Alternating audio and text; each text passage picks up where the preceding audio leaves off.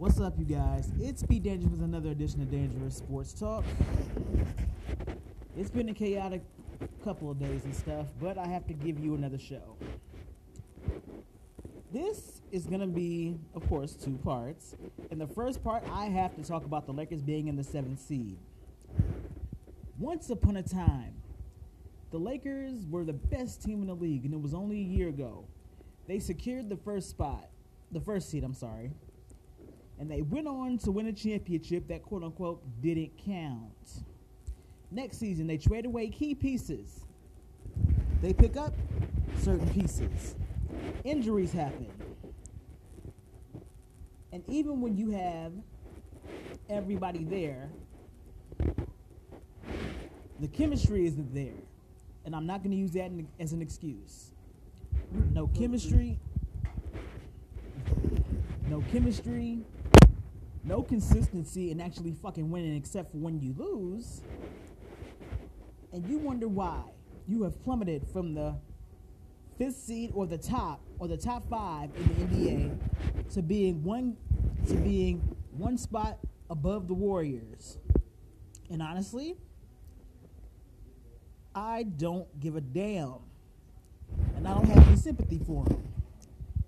Because I'm not going to be one of these fans, well, whiny fans, I should say, that are just so heartbroken because my team, the quote-unquote defending champions, are losing the way they are. And y'all are acting like that I haven't experienced this type of loss in my life. Remember, and I will keep saying this, I was here when the Lakers were losing consistently by 49 points and 48 points on a nightly fucking basis.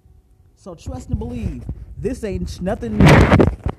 All this losing shit, as them being defending champions, is nothing new. I wasn't heartbroken over the injuries to AD or Lahim. Not at all. Because as defending champions, regardless of who was on the court, you're going to do what you have to do to win. Because Schroeder, he's a solid player. Kuz is inconsistent as fuck. Even though he's one of my favorite players on the team, I'm not giving him no pass either. Andre Drummond is the big presence they needed next to AD. They lost that with McGee in the power bottom forward. Let's see. This is a lot of shit. But like I said, the Lakers, at this rate, they may or may not even get to the damn playoffs. Or I'm sorry, the play-in tournaments. And I'm not even going to go into him complaining about how whoever made that up should be fired. If the Lakers were winning, would you have felt the same way? Would you have felt the same way if the Lakers were actually fucking winning? And we all know the answer to that question. Because whenever something isn't to his liking and his teams are on the verge of possibly not making it to the playoffs, suddenly it's a whole issue. But, and I literally told people that the Lakers were going to go down faster than a $5 slut. And that's exactly what happened. They can feast and enjoy on that 7th seed and probably get to the 8th seed the way they've been playing. And I have absolutely no sympathy. I will show up for every loss. Every loss to the Clippers, every loss to the Blazers, and watch them win one rare game. And people will ride high on that, but it still doesn't take away from the fact that they're in the 7th seed as the fucking defending champions. And I'll never show any type of embarrassment because I rep this team whether they win or they fucking lose. So enjoy that. Now, I was debating exactly what I could do for a second segment. And it's overdue. I'll talk about the Deshaun Watson thing and what I think about it. Let's start off by saying that no concrete facts have really come out.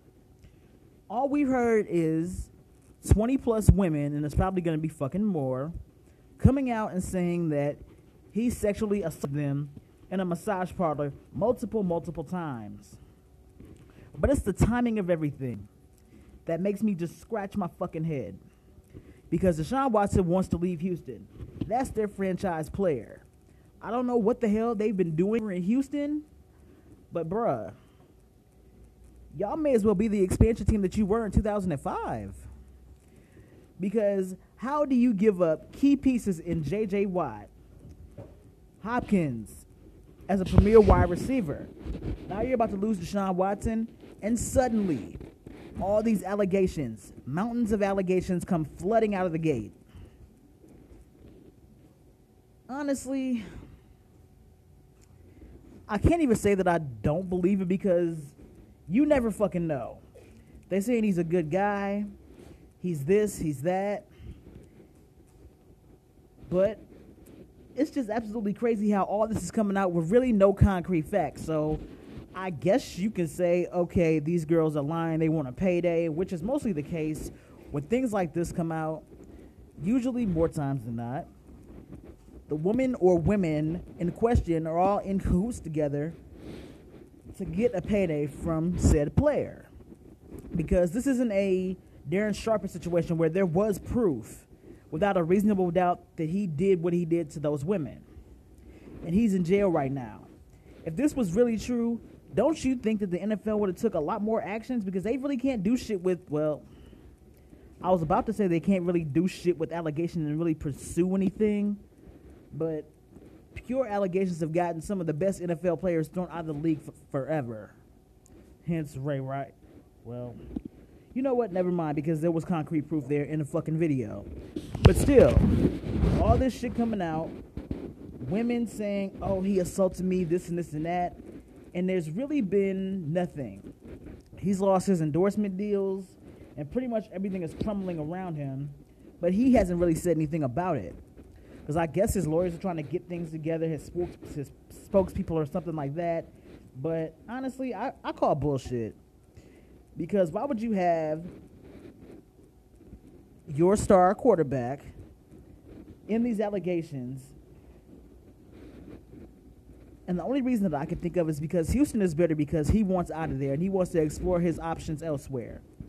Why not let him go and explore those options? Because if he isn't getting what he needs in Houston, why not seek your fortune elsewhere? And any franchise player would know to do that.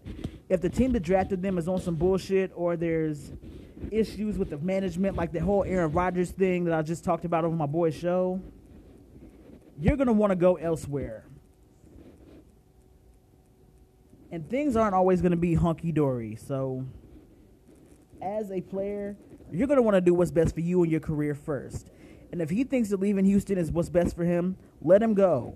Don't be bitter. Don't be mad. Don't be anything like that. And pretty much you have to start from fucking scratch. Because Houston, the only thing that they're really going to be known for is letting key pieces go and them being reverted all the way back to 2005 and having to start from fucking scratch. So I call bullshit on the entire thing. And that's the show for today. It's not too long today, but I had to get something out there. I appreciate you guys for your continued love and your support. I more than likely will be doing more shows on the mic with my friend Michael on Energy Radio. Please like, comment, subscribe, tell a friend to tell a friend to tell everybody about this show. I'm going to leave it right here, and you guys have a good day.